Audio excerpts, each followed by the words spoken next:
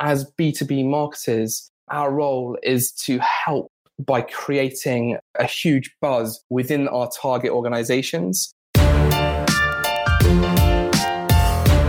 You're listening to the Flip My Funnel podcast, a daily podcast dedicated to helping B2B marketing, sales, and customer success professionals become masters of their craft. It's Friday, so this is our #OneHero episode.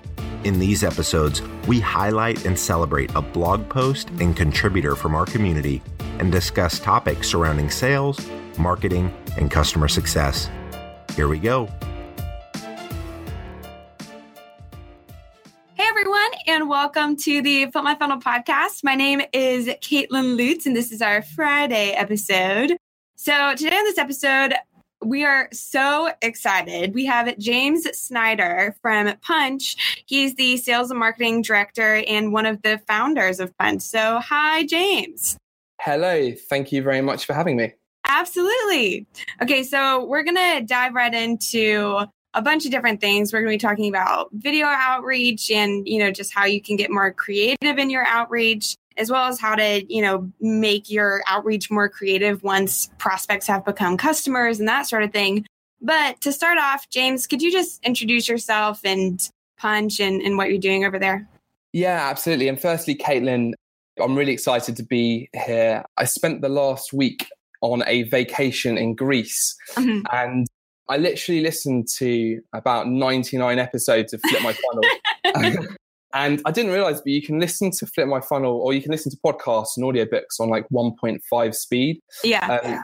My girlfriend was really getting frustrated. So when you reached out and asked whether I'd be open to contributing to the podcast, literally, I said to my girlfriend, I'm going to be involved, and she literally didn't know whether to laugh or cry.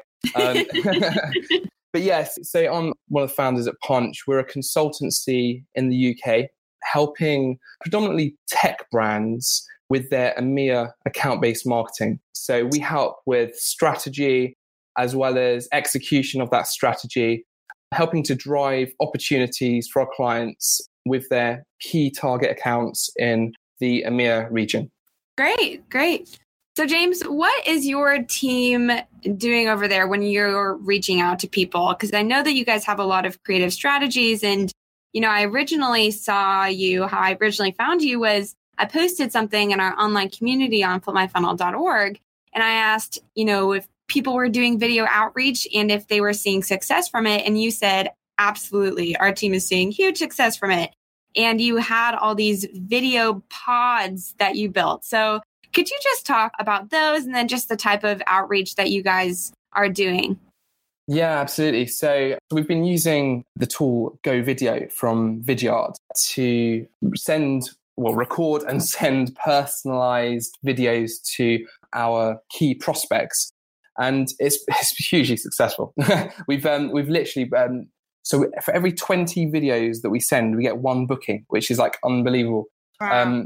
And due to the success, we have invested heavily in building these soundproof mini studios in the office, because one of the challenges that we found, and one of the challenges that I'm sure a lot of your listeners have had when using personalized video, is that firstly, if you're in a busy, noisy office, then that sound can slightly pollute the video.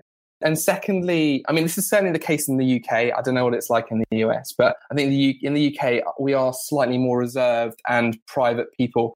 So, recording personalized videos in a room in front of lots of people can be quite daunting for salespeople. So by building these soundproof mini sort of studios, it's allowed our salespeople to have the privacy and feel kind of confident and like free in the fact that they can record these videos. And what we do is we actually brand the backdrops as well. So say, for example, a client's got an event coming up and they want us to help promote that event. Rather than just making lots of phone calls and sending lots of regular emails, we would brand the backdrop of these studios and have one of our salespeople or SDRs sit in this studio behind this lovely branded in front of this lovely branded backdrop and send out messages about the event. So yeah, that's the story around the studios. Yeah. And so And I know before this, we were talking a little bit about messaging and how, I mean, you can do a bunch of creative outreach, but if you don't have a strong message, that's really not going to go anywhere. So how do you build a strong message?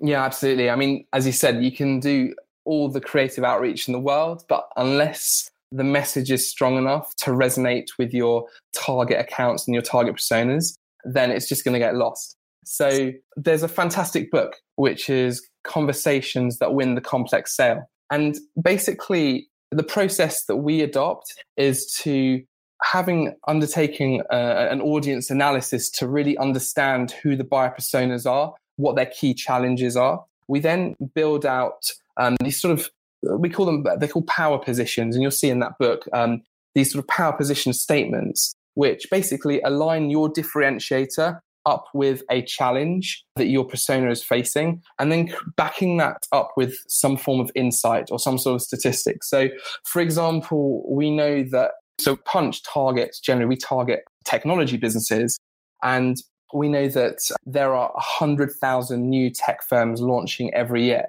So it's incredibly difficult for you to stand out. So by leaning in on that type of message, and it's sort of like the challenger sale type thing, we can then start building out stories. Right. So once you've got your message or your power position for each of your personas, then the process is to start brainstorming and coming up with creative campaigns that can leverage all of the various channels. So not just personalized video or not just social outreach or the phone or email, but also sending unique experience type direct mail pieces. So to provide you with an example, we've recently run a campaign where the message and the story was built around a fairy tale. And in fact, to be more specific, Rapunzel, which is Rapunzel a thing in the US or is that just a UK thing?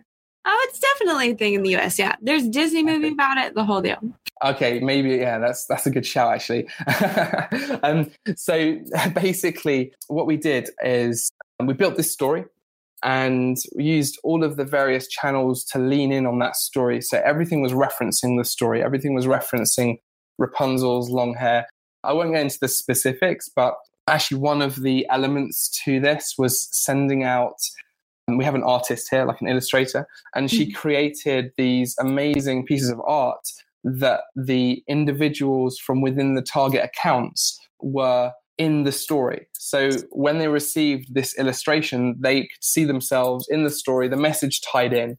And then, of course, there was a video message to follow up to say, hey guys, did you receive your Rapunzel fairy tale? Here's some content to follow up on that. And then there was a call to action at the end of the video, taking them to a landing page with some content that was free to download. It wasn't gated, and it all referenced the kind of the fairy tale theme around that messaging.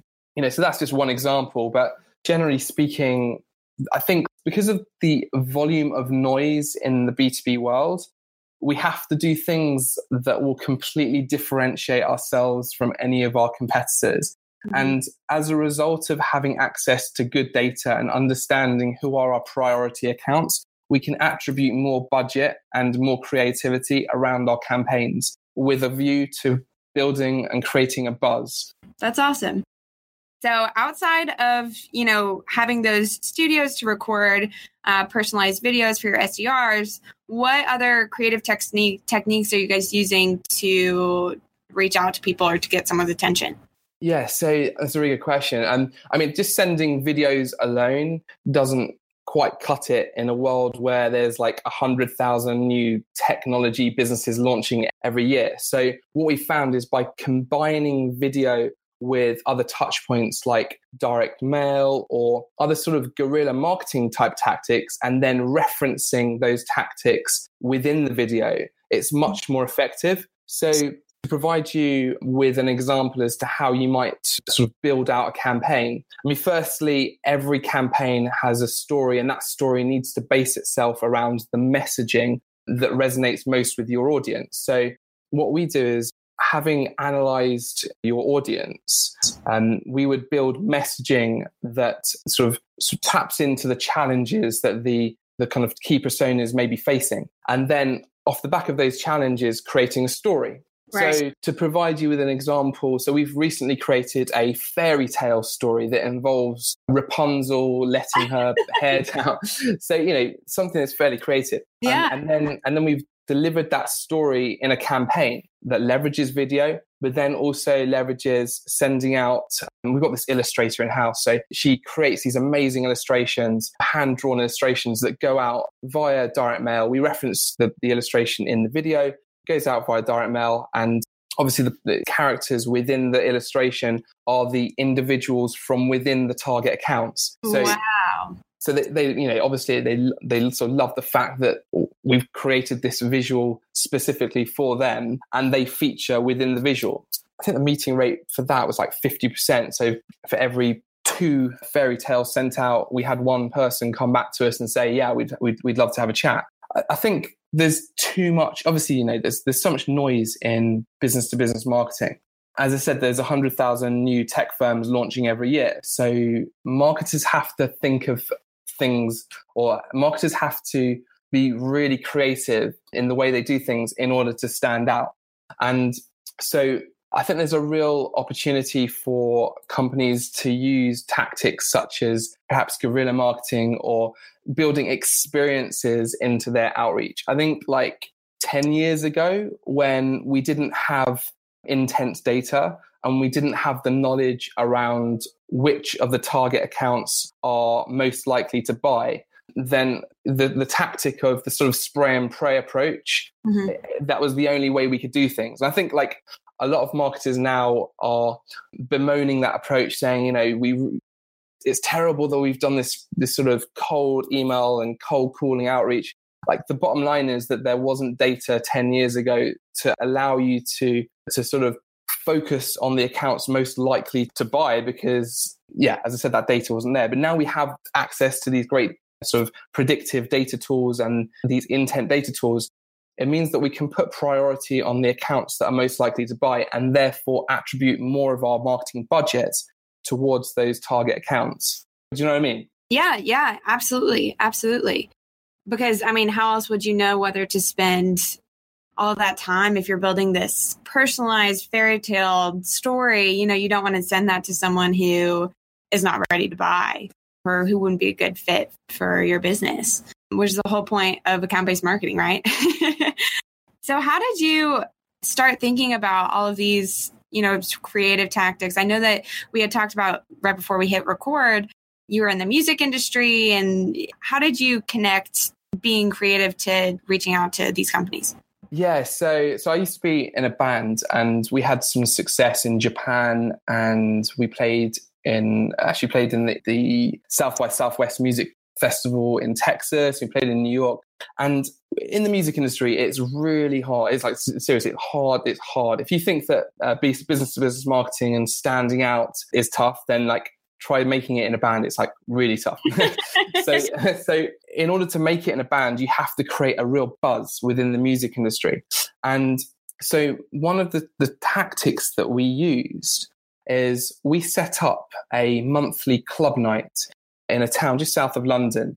And we felt that if we were to sell out this club night on a monthly basis, we'd start building up a following. However, there were loads of other club nights going on. There's lots of DJs playing, and it's tough to just launch a club night. So something we did is we went to this is pure coincidence, but I went to a charity shop, as you do. And so I think back, when I was sort of 18, 19 years old, it was cool to wear vintage retro clothing. So we used to shop in charity shops.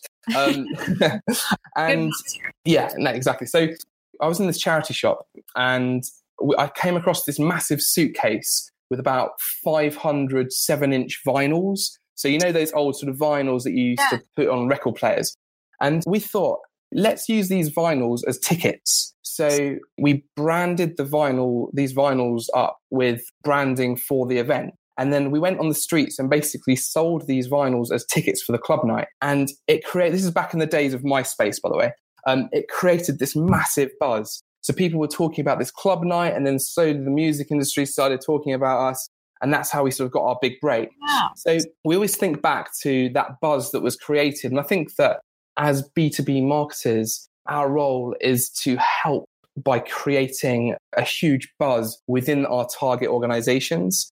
So we think back to the success of those vinyls and apply that in our strategies and our creative thinking. I love that. That's super, super interesting. I think the big question that a lot of people would have is, how do you scale any of this? Because, creative ideas are fantastic, but say you have 500 target accounts that you want to reach out to with this content, creative content or creative direct mail or, et cetera, et cetera. Is that important, do you think? Or, is there a give and take there? What's your take on that? Yeah, absolutely. Well, look, it boils down to ROI at the end of the day. It boils down to separating your tier 1, tier 2, tier 3 accounts and creating bespoke strategies based on the potential return. So we don't just send out these sort of like fairy tales or other kind of expensive direct mail pieces to every single account, or in fact, every single contact from within target accounts. So every contact will have a slightly different, we call it a workflow. So an account-based marketing workflow, which is basically their buying journey mapped out. So every target account and every persona or contact from within those target accounts will have a slightly different approach, and there'll be different tactics. And it all goes back to, what is the potential value of landing this account? And based on the potential value, we should attribute X amount or X number of pounds or dollars to sort of make sure that the ROI adds up and stacks up. Right. Absolutely. So another question that I have for you is, we talk all the time about being creative and ways to get someone's attention and, create a buzz within the organization that you're trying to reach out to. But say that prospect or that future customer becomes a customer. How do you carry on the momentum once they have converted? Is that important, or what do you think? Yeah, absolutely. So, I mean, one of the things that we do is having tiered the accounts. When a client converts a customer, then there's a sort of a tiered sort of strategy in order to continue that relationship and continue to further create buzz within those target accounts. So I'll provide you an example. It might be that, and we would always recommend you do this, you have this down as a process rather than being too spontaneous, although sometimes being spontaneous is good. But for a tier 1 account, you might say, after the first month, we're going to organize for our CEO to write a letter to the key contacts from within that account to say thank you. Thank you for your business. Mm-hmm. After month 3, we're going to send out a big batch of freshly made cookies. Again, sort of continuing that relationship. Right. It might be that there's a specific date in the calendar that, like, for example, Valentine's Day or Halloween or Christmas, that that on that particular date, all of the clients are going to receive a certain gift or a certain treat. Right. So by building out some sort of process where you're constantly reaching out to the clients with creative gifts and treats, it sort of continues to create that buzz. Right. And then they become your advocates. Absolutely. Yeah. And in fact, so and by the way, you can do this across the world. So and it works not just with speaking to your customers. So I'll give you an example. So we had a prospect in Latvia, of all places. I've never been to Latvia. Have you been to Latvia? I have definitely not been to Latvia. Okay, so we had a prospect call it was a WebEx with a company in Latvia. And after the WebEx finished, what we decided to do is send some freshly baked goods to the prospect to say thank you for their time. And we find that it's really effective. So when you have a prospect meeting, when that meeting's finished, just get something sent out in the post to them to say thank you. So get like some nice cookies or some cupcakes or whatever it is. So anyway, this company in Latvia, we thought, okay, so we did this a lot, by the way. We, like, every meeting we have, we send out baked goods afterwards because everyone loves baked goods. We were slightly concerned, like, being in Latvia, are we going to be able to find something? And believe it or not, there literally is a bakery in the town that this person was based at that was quite happily to send really cool looking eclairs do you have eclairs in the US? We do have eclairs. Okay, cool. So we organized same day delivery, really nice eclairs, went straight out, and she absolutely loved it. And she emailed back and said, love the eclairs, lovely touch. So yeah, and actually another one is, so in the UK, we have a food service called Deliveroo. And basically you can order food like takeaways or basically any food, and someone on a motorbike will go to your favorite restaurant and they'll deliver food for you.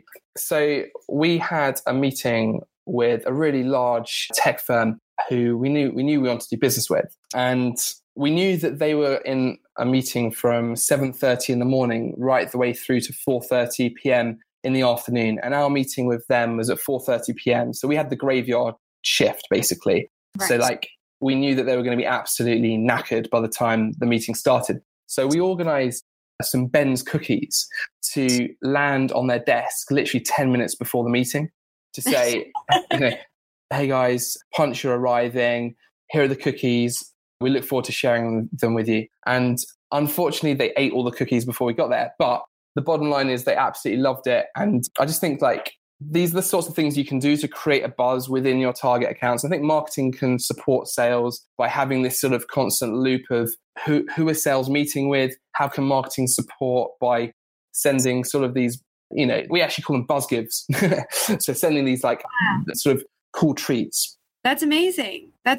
Okay, so just to summarize all that we have talked about and all that you guys are doing over at Punch. So I think for, when you're prospecting accounts, you're prospecting future customers, there's always something that you can do to make your outreach personal. And some things might not be as scalable as you want them to be, but that's okay. And you can use that for your top tier 1 accounts. You don't have to do it for every contact, but there is always something that you can do to better personalize your touches. And that continues throughout the process as well, throughout the sales process, and even into becoming a customer and continuing to delight people with these sort of buzz touches.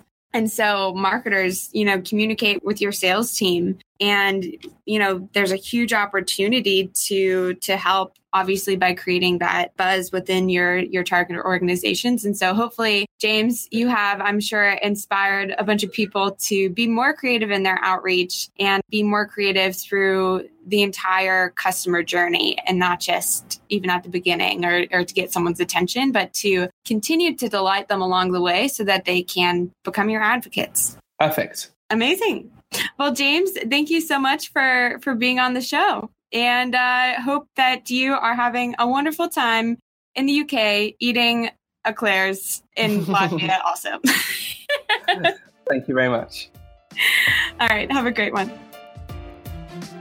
You've been listening to the Flip My Funnel podcast. To make sure that you never miss an episode, subscribe to the show in your favorite podcast player. If you have an iPhone, we'd love for you to open the Apple Podcasts app and leave a review. Thank you so much for listening. Until next time.